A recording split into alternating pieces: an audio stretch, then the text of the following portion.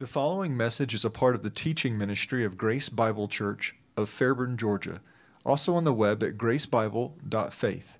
That's gracebible.faith.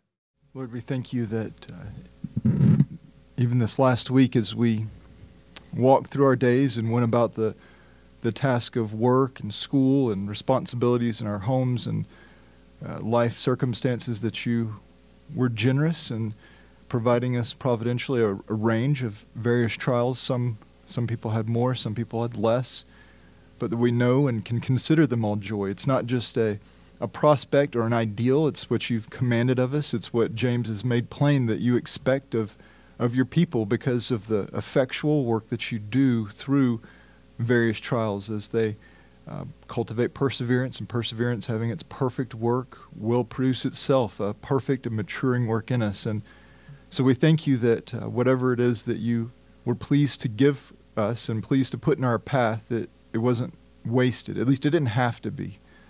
And so, Lord, we pray that because of difficulties, and as well as joys, and as well as matters of progress and matters of long-time desires being satisfied or other such matters, that we can in all things give thanks to you.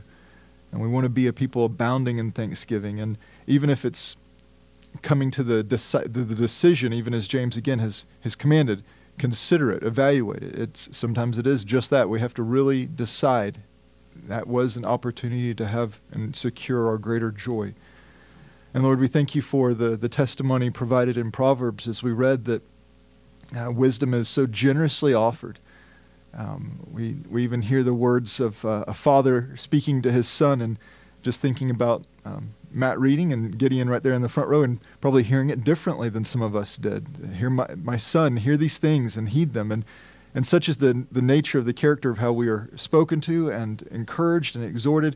Would you heed wisdom? And wisdom is made attractive, as well it should be, and it's made available. And so we ask, Lord, that we would indeed value the precious gift of wisdom and the ministry that it provides to us, and especially as we will see as we work through James again this morning. We do thank you that you have your church, your people in Poland. It surprised me to see that there were not just lesser things, but I'd say counterfeit expressions, things that tragically crowd the field of the noises and confuse people about gospel truths, the Roman Catholic Church, the Jehovah's Witnesses. But yet in the midst of the clutter of such matters, you do have your people, you do have your church, and you will keep your church, you will keep your people, you will grow your church. And we just pray that you would have mercy upon them, even perhaps as they are worshiping today, or maybe this afternoon or evening for them with the difference in time, that they would be strengthened and satisfied in you, and that they would have encouragement to be bold and to be clear, to be found faithful. I can imagine that's got to be uniquely challenging. It's challenging to be in a minority context in terms of matters of truth, but it's especially when things are confusing to those who may be trying to understand these matters. So help them to persevere, to be found faithful. And we thank you for this local fellowship. By comparative size, we too are small, but you've been so gracious to us, and you've grown us in grace together. You've knit us together in a mutual affection for one another. We've walked together and prayed and strived together, and experienced different seasons of life and other such matters together. And you've been so very kind, and we ask that you'd continue to keep us. It's not inevitable that we will be kept, but it's inevitable that you will keep your church and that you will keep us. But we ask that you'd have continued mercy toward this fellowship, and that we would grow in our strength and maturity and testimony and love for one another, and that we would be found faithful, that when you evaluate and you look upon the expectations of what it is that a fellowship should be, that we would exemplify that and declare your excellencies and make truth known and encourage one another in such things. And Lord, I pray that you would be at work in that even now as I give attention more directly to the book of James, and as we walk through this together. This isn't a lecture that parts of it may capture attention and parts may bore, but rather this is an opportunity to walk together through the inspired Word of God, to wrestle, to think, to be transformed, to let your Spirit work your work as you make your Word plain to us. And so I ask that you be my help and the help of all who are present, and that we would be found faithful. I pray in Jesus' name. Amen.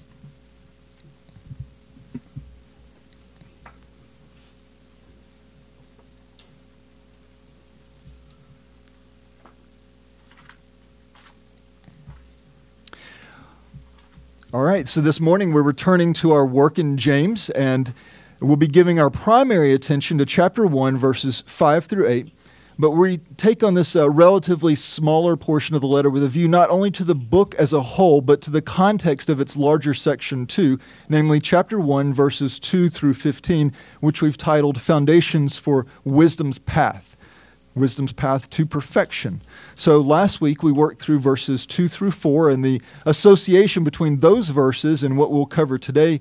It's going to be rather quite clear. So we're going to see the development of a unity within that larger section, and sometimes it's going to be even more explicit as, again, today from last week will be, I hope, plain enough to you and help complement what we work through. And then as we continue to progress through this larger section of the book, I'm going to try to show you the relationships of the parts as they contribute to their respective section as a whole, demonstrating that James does not simply have a general aim in writing some assorted collection of wise truths. Sometimes that's a soft critique, and by critique, it's not necessarily an ugly critique. That's just an evaluation that some come to. That James had a Proverbs like assembly of just random truthisms and things that are helpful, but don't look for continuity, don't look for overt development. But to the contrary, I think that we will see that it's not an assortment of wise truths, but rather he has a clear aim with a clear argument and a clear direction, namely that we would ultimately be pressed to full maturity in Christ. And that can only be secured in our walking in wisdom from above. It's what he's going to argue throughout the book. It's what he's going to cultivate throughout the book. And it's true, he will have different paths and different truths that he develops, but all with a clear continuity developing toward that larger goal, again, that you would be perfected, matured, complete in Christ, a process that is only possible by our submission to walking in the wisdom that comes from above. So today's passage, you'll see, as I've argued already, serves as a foundation for this letter, and it's continuing to lay that very clear foundation. So as we read this larger section of James, chapter 1, verses 2 through 15, of which I think our text is a critical part, I think you'll naturally see the relationships beginning to form, especially, again, between what we worked through last week and what we're going to speak to today. So please follow along as we read together James chapter 1, verses 2 through 15. He writes, "Consider it all joy, my brothers, when you encounter various trials, knowing that the testing of your faith brings about perseverance. And let perseverance have its perfect work, so that you may be perfect and complete, lacking in nothing. But if any of you lacks wisdom, let him ask of God, who gives to all generously and without reproach, and it will be given to him. But he must ask in faith, doubting nothing. For the one who doubts is like the surf of the sea, driven and tossed by the wind. For that man ought not to expect that he will receive anything from the Lord, being a double-minded man, unstable in all his ways. But the brother of humble circumstances is to boast in his high position, and the rich man is to boast in his humiliation, because like flowering grass he will pass away. For the sun rises with a scorching heat and withers the grass, and its flower falls off, and the beauty of its appearance is destroyed. So too the rich man in the midst of his pursuits will fade away. Blessed is a man who perseveres under trial, for once he has been approved, he will receive the crown of life, which the Lord has promised to those who love him. Let no one say, when he is tempted, I am being tempted by God. For God cannot be tempted by evil, and he himself does not tempt anyone. But each one of you is tempted when he is carried away and enticed by his own lust. Then when lust has conceived, it gives birth to sin, and when sin is fully matured, it brings forth death."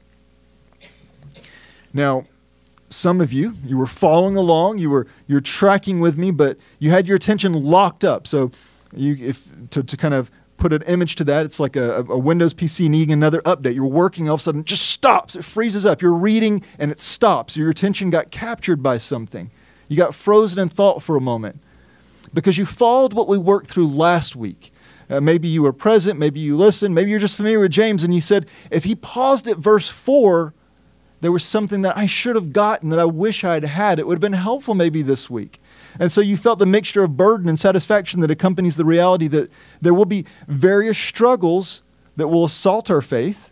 That's a fact that we established. So there's going to be various trials throughout life. That's the natural circumstances and experience of life for those in Christ and those who are not. There are natural troubles and struggles in life. However, for those of us who are in Christ, they are purposeful, providentially designed challenges to our faith so as to produce perseverance, so as to produce maturity.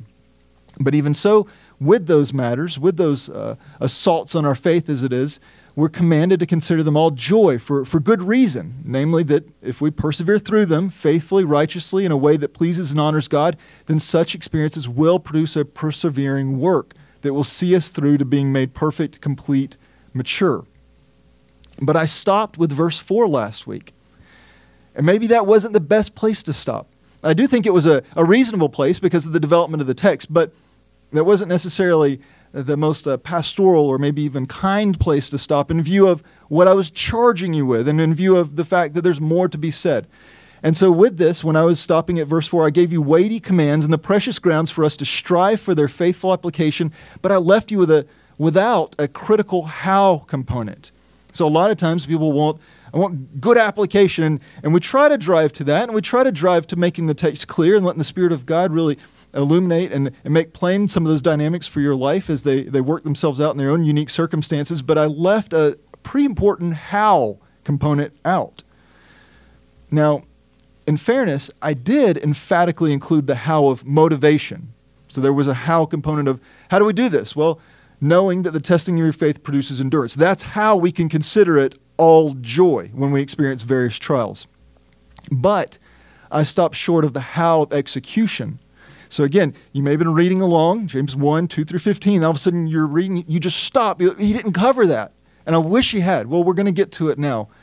Because again, I may have inadvertently treated you like one of my children. And that's not to be demeaning. That's part of my effort to be caring and faithful. And sometimes my efforts, they produce life lessons that were not necessarily requested and not necessarily planned. So while attempting to help, I introduced potentially a new struggle. And an example of this, to be sympathetic that it's not just you, but I really do introduce these opportunities to my children, not even on purpose sometimes. This last week, poor Noah had the chore of cutting our lawn, and it had gotten a bit neglected over several days of rain and inopportune schedules, so it was long and thick, which is why I went out of my way to help him by adjusting the height of the wheels in our push mower. So some of you say, oh, I love mowing the lawn. I know why you love mowing the lawn, because you're riding around, you're thinking about things, and you're contemplating life. You're not a pusher.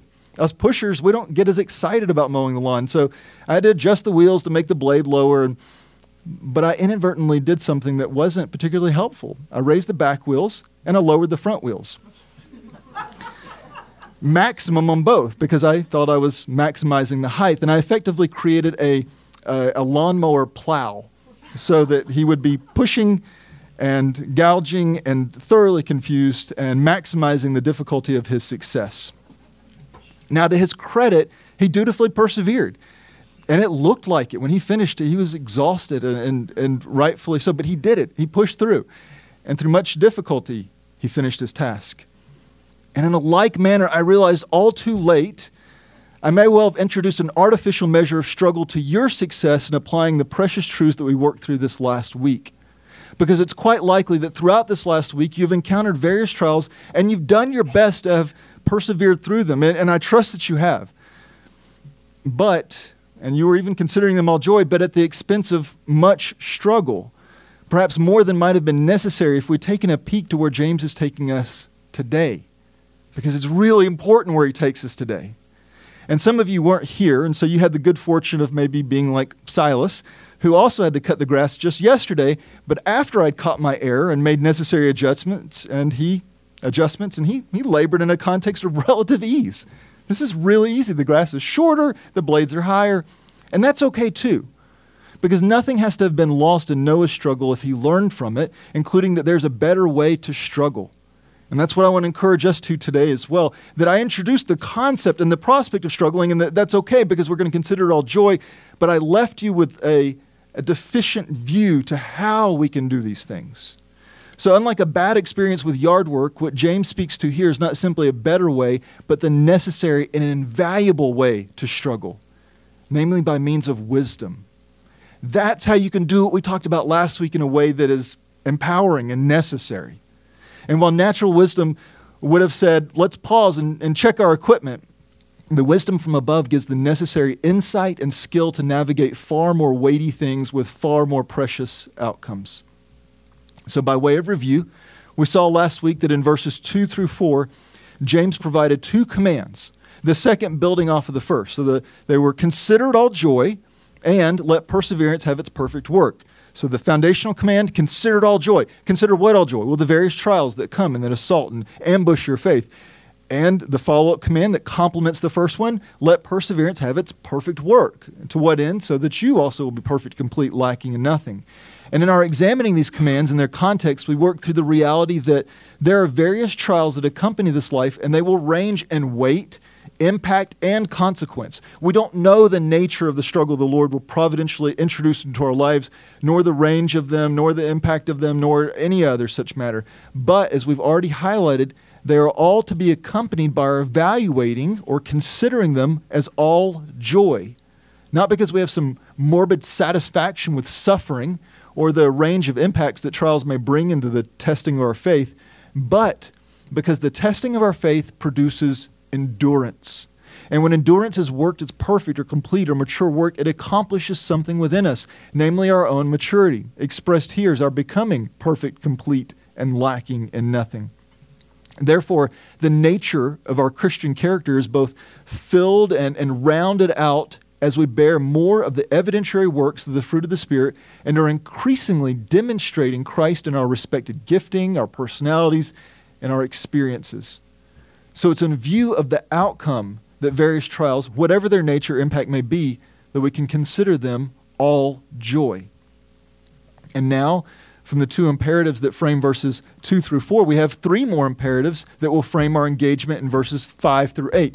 And the way we've translated them and expressed them in English, sometimes that's a command. Well, yes, and it's a little more plain in certain contexts, but they're worded as they are, and I hope to draw that out and make that plain for you. But we have three commands here in verses 5 through 8. The first is, let him ask of God. The second, asking in faith, doubting nothing.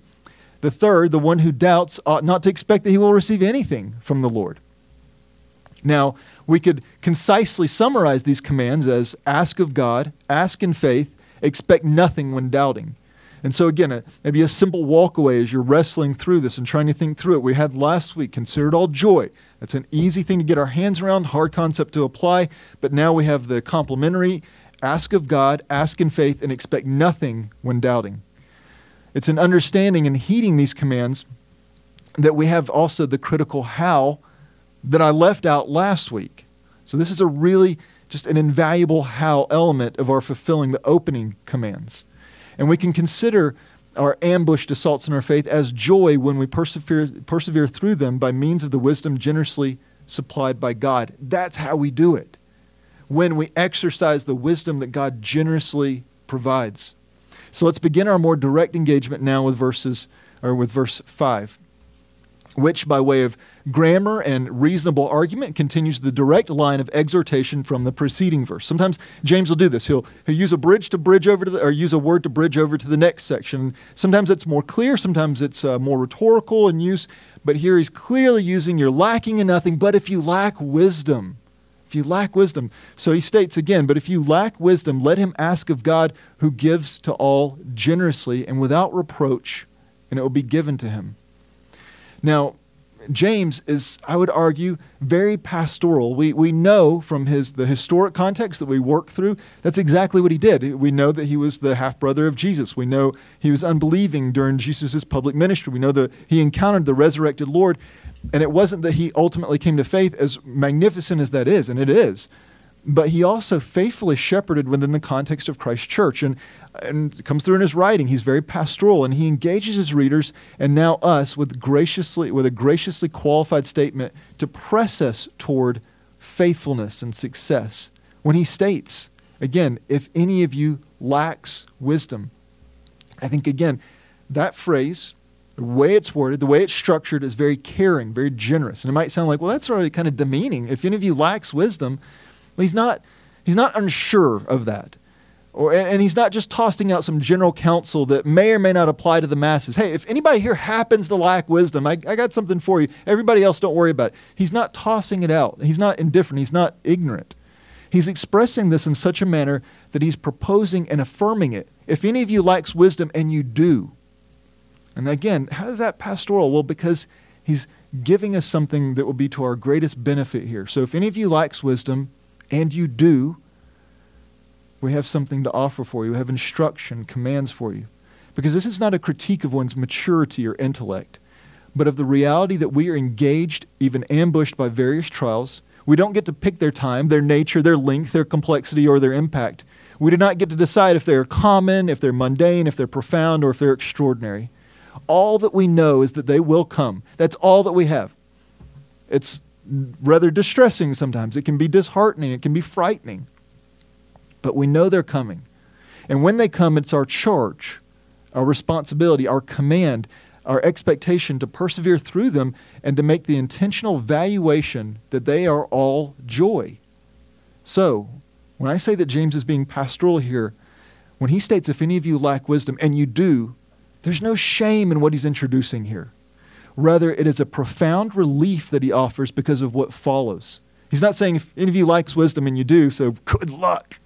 Hope you persevere well. It's going to be tough. It's tougher when you're not wise. No, he's saying, I know that you lack wisdom.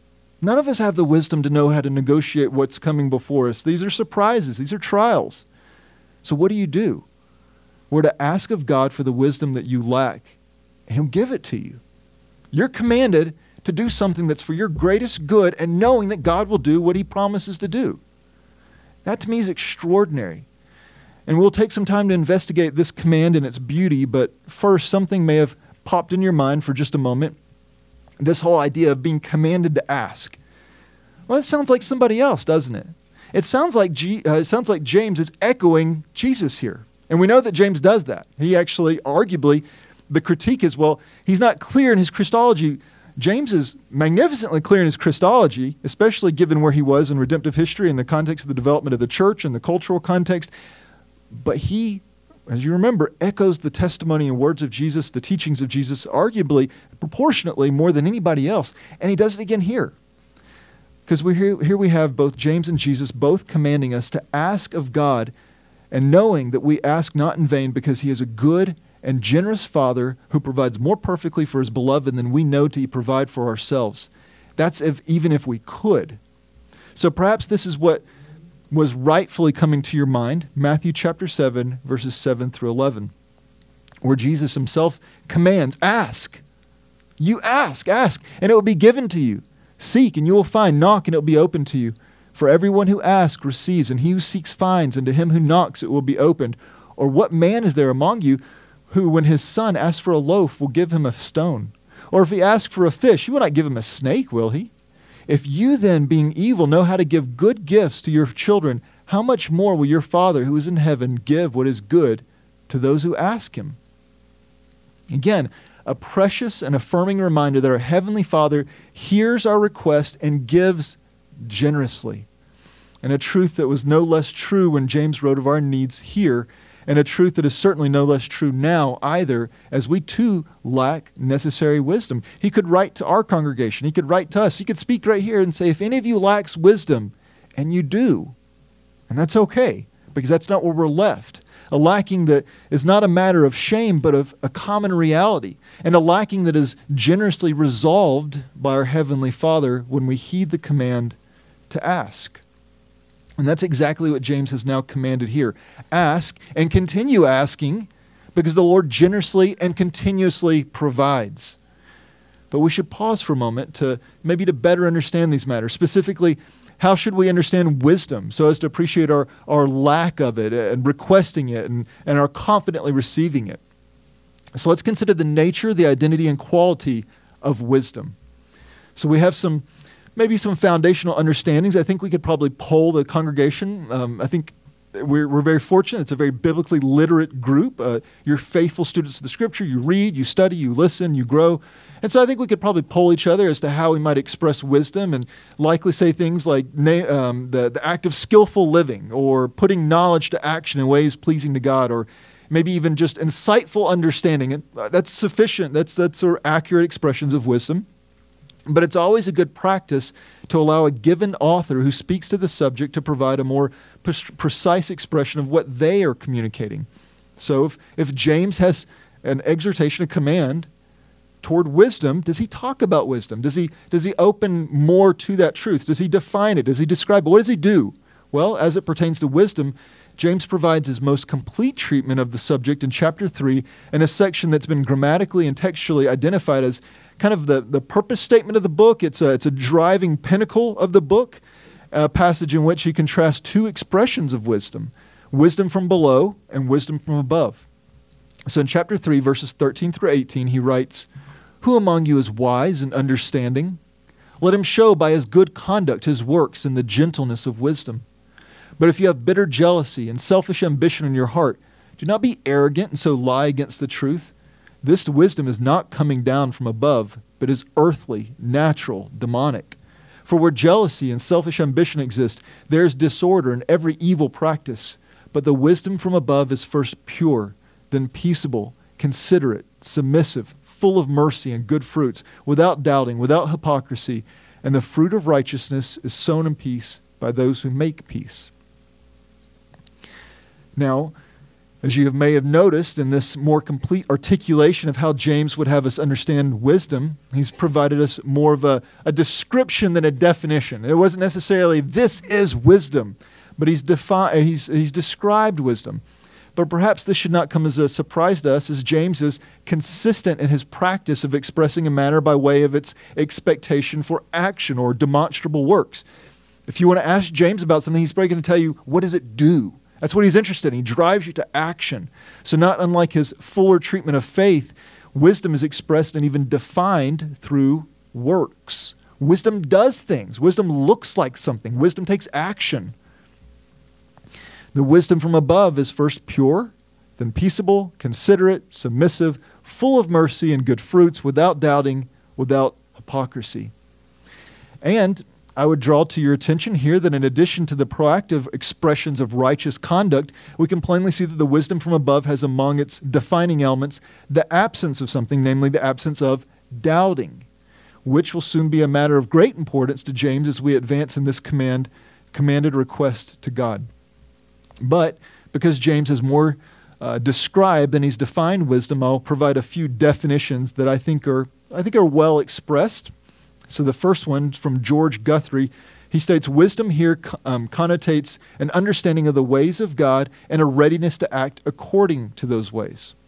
So this is a common but clear way to express biblical wisdom. And it's similar, but in a similar but much more concise way, Alistair Begg defined wisdom as living God's way in God's world. So that's really simple, but sometimes the simple things we get our hands around, tuck them in our pocket, remember them. So I think that's a helpful one to keep in the fore of one's mind, living God's way in God's world. Now, a more full definition, and one that has a view to the historical, cultural, and immediate context, has been provided by D. Edmund Hebert, who stated, as a Jew, James viewed wisdom as related to the practice of righteousness in daily life. It is the moral discernment that enables the believer to meet life and its trials with decisions and actions consistent with God's will. And I think that's a good working definition, and one that has an active view to the clear Jewish context of James's letter. But as important is the qualification of whom the truest definition of wisdom applies itself toward, namely the beloved.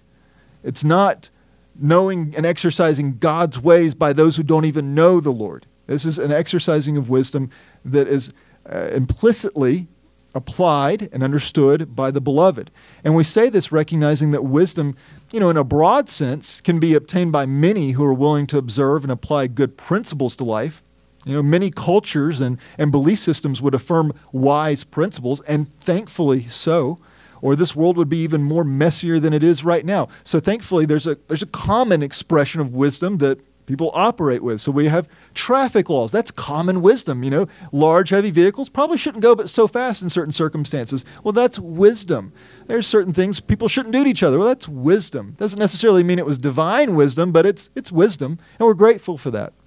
But outside of Christ, one will not experience or avail themselves of the wisdom from above, the wisdom that God generously provides, that he single-mindedly gives for the purpose of making sure that we can and will skillfully persevere through various trials that assault our faith, so that you may be perfect and complete, lacking in nothing.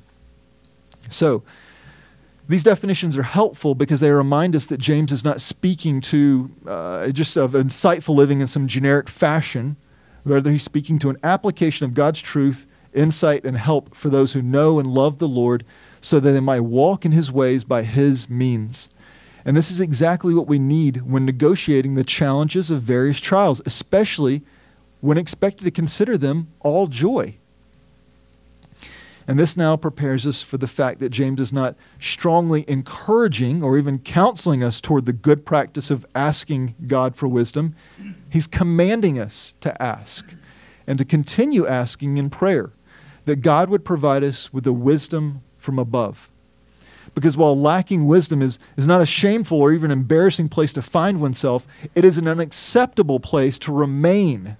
So being in a place where James or someone could say, if any of you lacks wisdom and you do, that's okay, as long as that's not where you stay. And so because the invitation is to ask, and it's not even just an invitation, it's actually a command. So it's an unacceptable place to remain as a faith-filled believer, because with each of the various trials that come, you will find that outside of God's continued supernatural provision of wisdom, you will not have a necessary quality to engage these various trials in a successful way so as to cultivate perseverance, seeing it through to its perfect work, which in turn will see you through to being perfect, complete, and lacking in nothing. So it is that critical component that, to my embarrassment, I left out last week. I gave you all the exhortations and all the right things, but you needed wisdom. And I think by default, you naturally know, Lord, help me, give me wisdom. And so I'm grateful for that. But I want to draw again, that's the means by which we do that successfully. And so we have the command to ask, which proves to be God's primary means of securing the necessary wisdom to negotiate our trials. And this command to ask may feel a little more natural than the one that we opened the letter with, or that James opened the letter with, namely a command to evaluate your own experiences in a prescribed way. That's hard, to be commanded to evaluate something that's hard as joy. But this one's much more natural. So asking is a natural response. That's why I wasn't terribly concerned. I know that if you're walking in grace, you don't have to be told how to do everything in all circumstances. There's an advantage to exhortation, encouragement, and direction. But I think by default, you are probably asking for wisdom. Now we're just going to draw out the fact that that's not just a good practice, it's a commanded practice. So again, it's a natural response when in a condition of needing something. And here it is plain that we need wisdom because we lack sufficient or necessary wisdom for our trials. Now, as we consider this command to ask, I thought it'd be interesting to investigate not simply where the verb of asking was used throughout the New Testament, but even more precisely, where and how was it commanded? So just curious, here's this command to ask, and how often is that framed in the Scriptures, and who it tells us ask for something? And I found that there were only two people who commanded us to ask for something in the New Testament, Jesus and the man known to echo his Lord's teachings, namely James. And so of the 70 times that the verb for ask is used throughout the New Testament, it's only commanded 6 times. 4 times by Jesus, with 2 of those being in Matthew and Luke's respective accounts of the Sermon on the Mount, and then twice in the Upper Room Discourse as recorded by John. All 6 of these accounts, though, have something in common. All 6 of these accounts commanded by Jesus and James are directed to God, be it God the Father, or the Lord Jesus Christ. And James's commands both come here in our immediate passage where they focus on the call to ask, the character of the one to whom we ask, and then the how one must ask. And so we see that the asking is directed to God, rooted in God's character, and James carries that over even here, again reflecting on the call to ask, the character to the one who we're asking, and the how, namely in faith and without doubting. It's not just ask, it has a prescribed method and manner to be asked. And so we have a God-oriented command that in no small way informs our prayers, thoughts, and conduct. And it is a command that not only orients us to God, but also expresses his character, namely that he gives to all generously and without reproach. That's not just a statement of fact, that's a statement of both fact and character. Again, to all those who heed this command, we know the Lord generously gives. He gives generously, or in a way that reflects not only his abundance, but his satisfaction in giving wisdom in the fullest and kindest of ways. And so I think that's boy, does that not inform our worship, not only our disposition toward walking in obedience, but our worship as well. The Lord commands us to do that for our highest good. He gives to us. That's a thing we can be confident in, but he gives generously, and that's a reflection of his character. This is not an expression of providing just enough help to let you scrape by, but rather enough help to let you thrive. So it's not that the Lord's saying, well, good, I'm going to give you just enough to make sure you keep asking. No, he's commanded, you ask, because it's for your greatest good and my glory, but I'm going to give you enough to thrive, to walk in joy as you encounter various trials. Now, while not common in our translations, many commentators argue with a range of support for how terms are used in different grammatical and contextual ways. And here, whether or not the text perhaps should be read and understood as stating that while God does give generously, perhaps maybe we should say that James is more directly expressing here that God gives single-mindedly or with singular purpose. And there's good grounds for that argument. And I'm not bringing that up to just kind of like, oh, look, there's different arguments in these textual matters and there are different word choices, but because there's a potential advantage to our better understanding this. And so, again, there's good reason that we can say he does give generously. I think that's what he says here, and it's supported throughout the expressions of the character of God. However, it's also argued there's good grounds to say here, not only does he give generously, but single-mindedly, singular of purpose. Namely, that he's giving what we need to fulfill which he has called us to and that which is pleasing to him.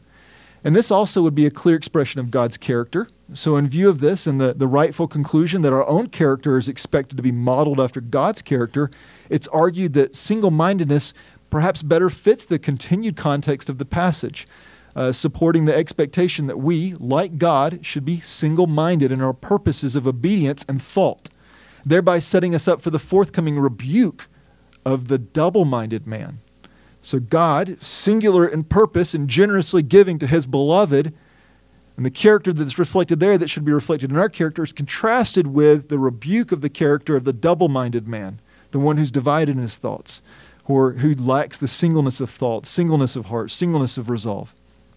So again, while there may be a degree of spirited discussion among translators and scholars, we can all settle on the fact that here we have a rich expression of God's character which can be affirmed as both generous and single-minded in purpose as he provides wisdom for our needs. But James also reminds us that the Lord gives without reproach. And that might sound like a peculiar qualification. I didn't stumble over it, but I went through multiple translations. What does that mean? It doesn't give with reproach. It's not how I naturally would say, here, I'm giving this without reproach or without rebuke towards you or without correction or without disdain for you. But it's not necessarily a peculiar qualification.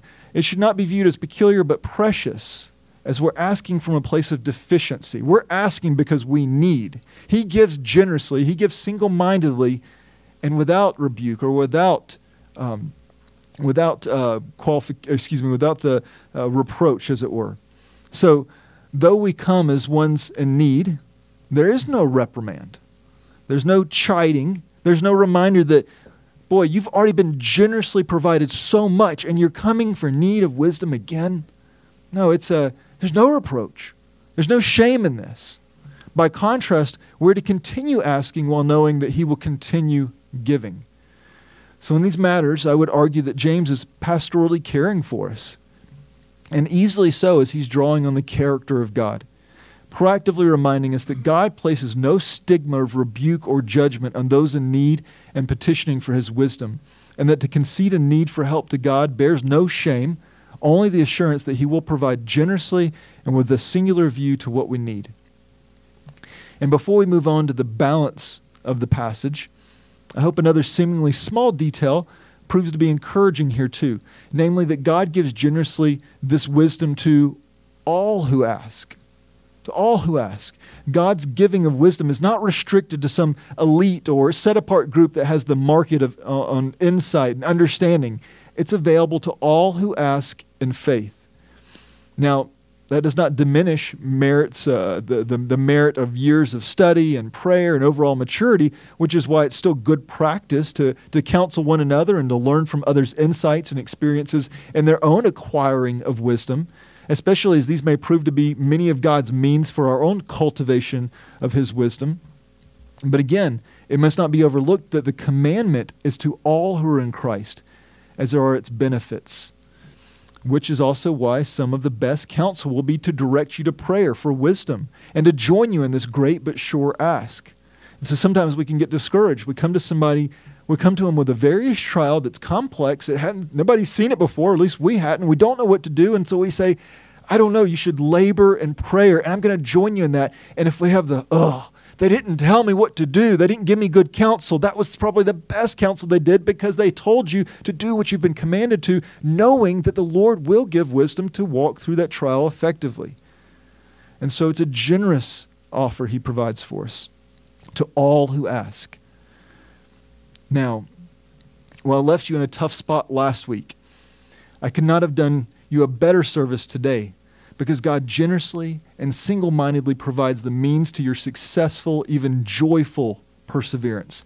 Namely, He provides wisdom, and He is not hoping you will avail yourself of this kind gift, but in His most perfect care, He requires that you ask Him of it and know that He will provide. And again, now with the balance of our time, we're going to see that James gives significant attention to another critical qualification, and with that, the rebuke if you fail to heed it. So the balance, really, of our passage, disproportionate. The time of exhortation, encouragement, and teaching was really in verse 5, but if you look at the weight of the treatment, 6, 7, and 8, is actually toward qualification and rebuke. The balance of time is going to be opposite for us, but I want you to see the weight of how James balances it. So again, we've given significant attention to the matter of asking.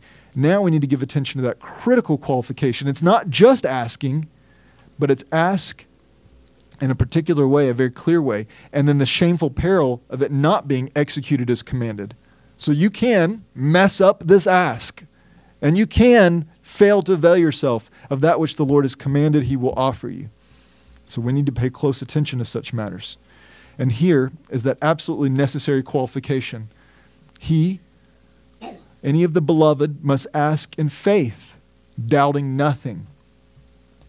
Now, having provided the command to ask for wisdom, James goes on to provide this supporting command that prescribes how one is to ask, in faith and doubting nothing.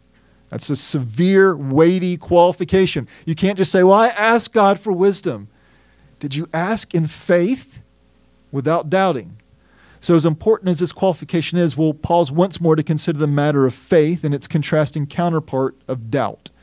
Now, even though James has much to say about faith in this letter, he does not necessarily define it. So we've been down this route with wisdom, so also with faith. He doesn't necessarily define it. And this is a context in which a definition will serve us better than a description, which we could sum up if we wanted to say, well, how does he describe faith? Well, we'd say that living faith is a working faith. And now you've gotten James's summary understanding and articulation of faith. But let's work toward a definition at this time. So here we have the author of Hebrews he does provide us a concise definition for faith, and I think it's one that can provide some helpful insights beyond his own immediate context. He was obviously writing in a view of his letter, but it's one of those that we can take that principle, take that definition, and apply it very broadly, very generously. So here we have in Hebrews 11, chapter 11, verse 1, the author of Hebrews states, "Now faith is the assurance of things hoped for, the convictions of things not seen." So how might this fit in the context of James specifically in asking for wisdom? Well, when we understand that when God, through His Word, commands us to ask Him for wisdom, we in turn act with the confident understanding that He indeed will generously supply wisdom to us. And in this, we are expressing an assurance of things hoped for and a conviction of things not seen. We are exercising faith. That is, unless... there's a qualification here, unless we've introduced doubt into this equation, in which case we are by definition no longer exercising faith. Rather, we are forfeiting assurance and or conviction. And asking with doubt, we're operating possibly under compulsion of the command. So we've been commanded to do it, so I'll do it. but we're not even doing it properly. We've been charged with, or perhaps even out of some form of hopelessness or of securing a favorable outcome. So I'm going to ask, I just don't expect. I'm not really sure that God's going to do what I'm asking. And it's a big ask, and it's a weighty thing. It's complex, or who knows? Maybe why would I presume on God? After all, maybe the Lord will provide sufficient wisdom in our asking, but maybe not. It's just what it is. Either because maybe he's indifferent to his promises, or maybe even he's just unable to keep them. Well, that's a rather disgusting line of thought, is it not? But such is the language of doubt. When you introduce, he's commanded me to do it, and he said he would do this in response, but I'm just not in this situation, or it doesn't really work like that, or, that's an ideal. Well, now you've just basically said either God's not true to his word, or he's just not able to be true, although he sure would like to be. That's the nature of doubt, and that's how ugly doubt is. You don't need to put makeup on it. It's disgusting. So the infusing of doubt into God's good commands is ugly and worthy of the rebuke that it receives in the exposing of such a person to be double-minded and unstable. Now, if we were simply speaking of asking a man or even some other creature of any stature, we might possibly be sympathetic to this misstep. Now, personally, I would have no choice but to be open to some measure of understanding as my own task list. I love them, I cultivate them, I work on them constantly, but many an item has died. Many an item has gone from due on this date to red. It was due. And it was due a long time ago, and the gap increases, or I don't think it's going to happen now, or I'll reschedule it. The well-intended desire, the commitments, the expectations, we come up short. We fail in these areas. Maybe we offer, hey, if you need help, just ask. And then someone asks and kind of busy. Or they ask and we don't get back to them. We're deficient. We fail. But this is not a man or any other creature. We are commanded to ask God. And in prayer, we ask God for that which he clearly states he provides generously and without reproach. So to be clear, faith that pleases God, and in this case, faith that accompanies this clear command, leaves no room for doubting. It is not confidence in God with the qualification that we're open to the fact he may or may not do what he stated he would do. At best, this is insulting. Fair enough? That would be insulting. And at worst, it could be grounds to more carefully evaluate the nature of one's faith more broadly, because if the Lord cannot provide wisdom, then how can we be confident that he could do something more magnificent, like transform hearts of stone? I don't know. He can't even handle a request for wisdom. So while it's tempting to presume that we trust God in the larger sweep of things, but not necessarily in the more minute matters of life, we would do well to remember that it's the more minute matters that provide the clearest picture of the depth of our confidence, particularly as he is the God who counts hairs and feeds birds. He does not miss the details. And being as this is framed in the context of asking in prayer, I think Hebert's statement about the expression of theology in prayer is most helpful here. He states, believing prayer takes its stand upon the character of God. That's the nature of believing prayer. It roots itself in the character of God. That's why we ask, because we ask knowing that he gives. We ask knowing that he's commanded us to and that he will give. This is why such doubting is not only an obstruction to being heard and enjoying the benefits thereof, but a direct assault on the character of God. Now, someone may think that I'm being a little disproportionate in my critique here of the one who introduces doubt. Everybody doubts. Why you got to be so hard on the doubters and the people that are struggling with doubt? After all, is it not severe enough that they're missing out on enjoying the benefits of God's wisdom? They're already suffering in that regard. They already experienced various trials. They're not availing themselves of the wisdom from above, and now you're going to just pile on top of them? Well, that is a severe tragedy, but perhaps not as severe as the nature of their offense, which is an assault on the character of God.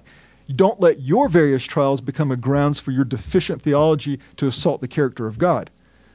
So it's not just a command to make you feel better. It's a command that we walk in joyful obedience and confidence to him, and in his kindness, he helps us to prevail through them. The circumstances, the various trials. And to appreciate the weight that James brings to this matter, just consider the manner of description that he goes on to provide for the offender here. It doesn't surprise you that this is Jude's brother. He states, the one who doubts is like the surf of the sea, driven and tossed by the wind. For that man ought not to expect that he will receive anything from the Lord, being a double-minded man, unstable in all his ways.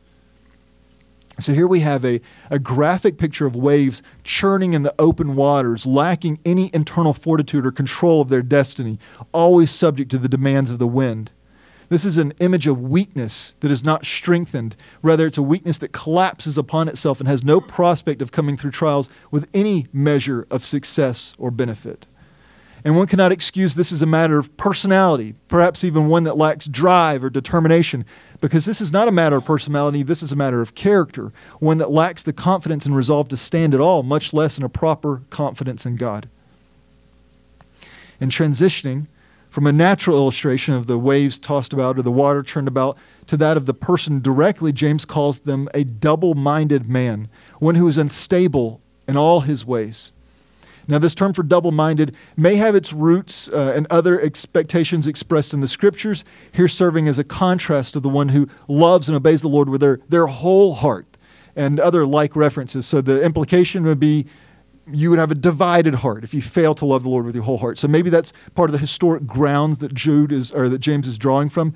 But James is the man who appears to have pioneered the term in Greek literature. So we don't find double-minded man before James. And then afterwards, a lot of people avail themselves of it because it's a good picture.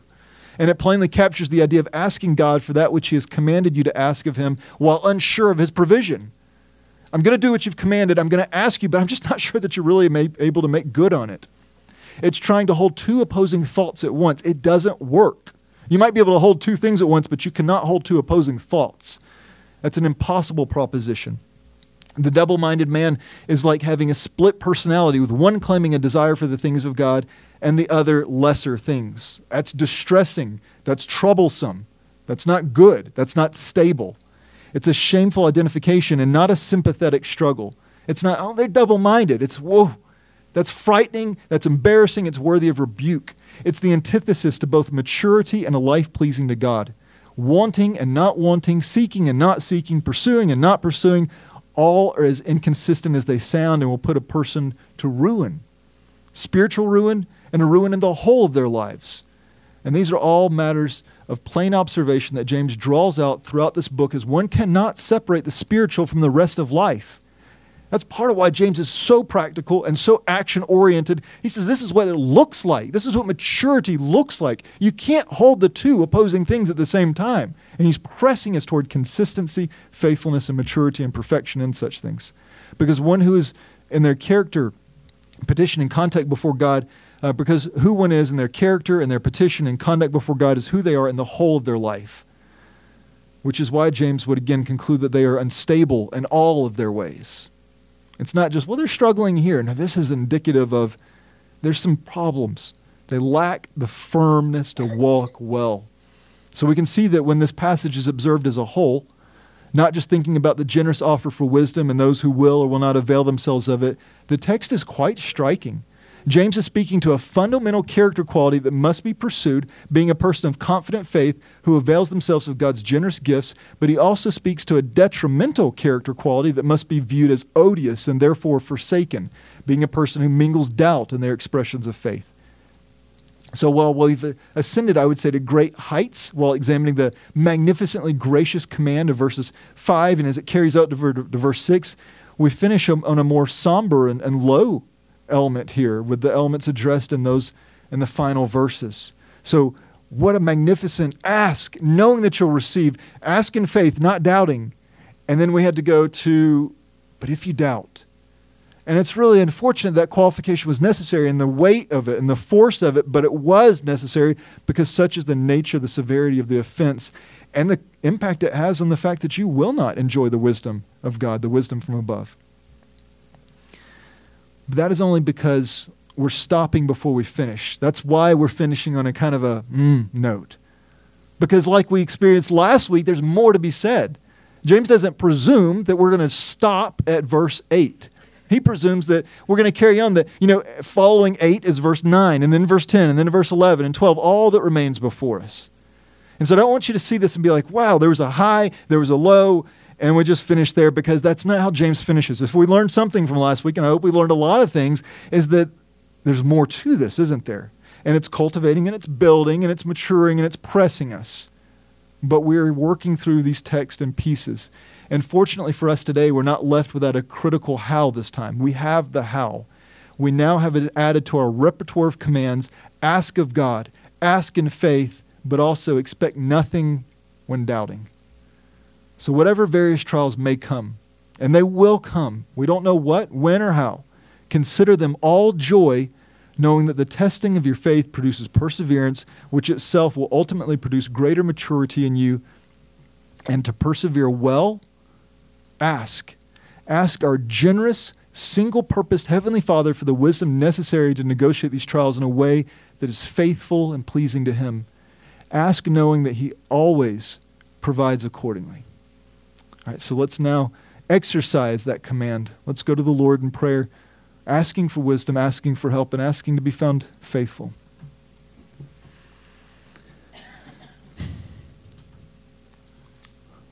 Lord, I think about, as we finish, I think about one of the items that is on my prayer list, that I pray for the matters of counsel that I may be asked to provide at the spur of a moment. There's seasons in life in which we don't know what's coming, and someone may seek out our counsel, and so this is what I do. I ask that you would give wisdom. And that's what we want to do now, Lord. We don't know what you have for us. We don't know in terms of what your kind providential care will use to shape us into conformity of Christ. And so we ask even now, Lord, would you give us wisdom? And would you give us the grace to genuinely believe that you are a giver of all good things, that you will give as you've stated you would, that you are faithful, and not to mingle doubt into that, not to insult you, not to belittle, not to make other things more elevated. And so, Lord, would you give us help even in our asking? And we are confident you will give wisdom. You will give the necessary skill and insight to negotiate trials well. And that may not look like it in the moment. And that's okay. That's part of our exercising faith. It doesn't look like I have wisdom to negotiate these things. I'm confident that God gives it generously, but I don't understand how it's working. And that's okay. A lot of things we look back on and see, and a lot of things that we persevere through, and we have no idea how, but by the grace of God did we get through it. And part of that grace is wisdom from above. And so, Lord, would you be pleased to provide such wisdom? Would you be pleased to give us the grace to see and to hear and to understand truth as it's mingled into our thoughts, as it's impacted by our efforts in study and labor and teaching and listening and growing and speaking to one another? Would the Spirit of God be pleased to illuminate truth to our minds as matters come into our lives, as we would naturally have a reaction? May wisdom prevail to help us to think rightly and to respond better. Not to the end that we'd feel better about ourselves, but so that we would persevere. Not to the end that we would be delivered from all trials, but that we would persevere.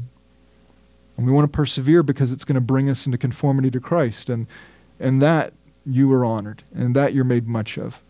And so to this end, we pray, Lord, make much of your name and making us an increasingly wise people and a people that return back to you thanksgiving and worship as we reflect on the kindness you've expressed and the grace that we've experienced through various trials.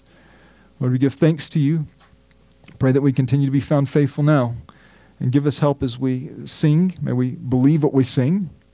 Give us help as we turn our attention to the Lord's Supper. May we believe that which we remember.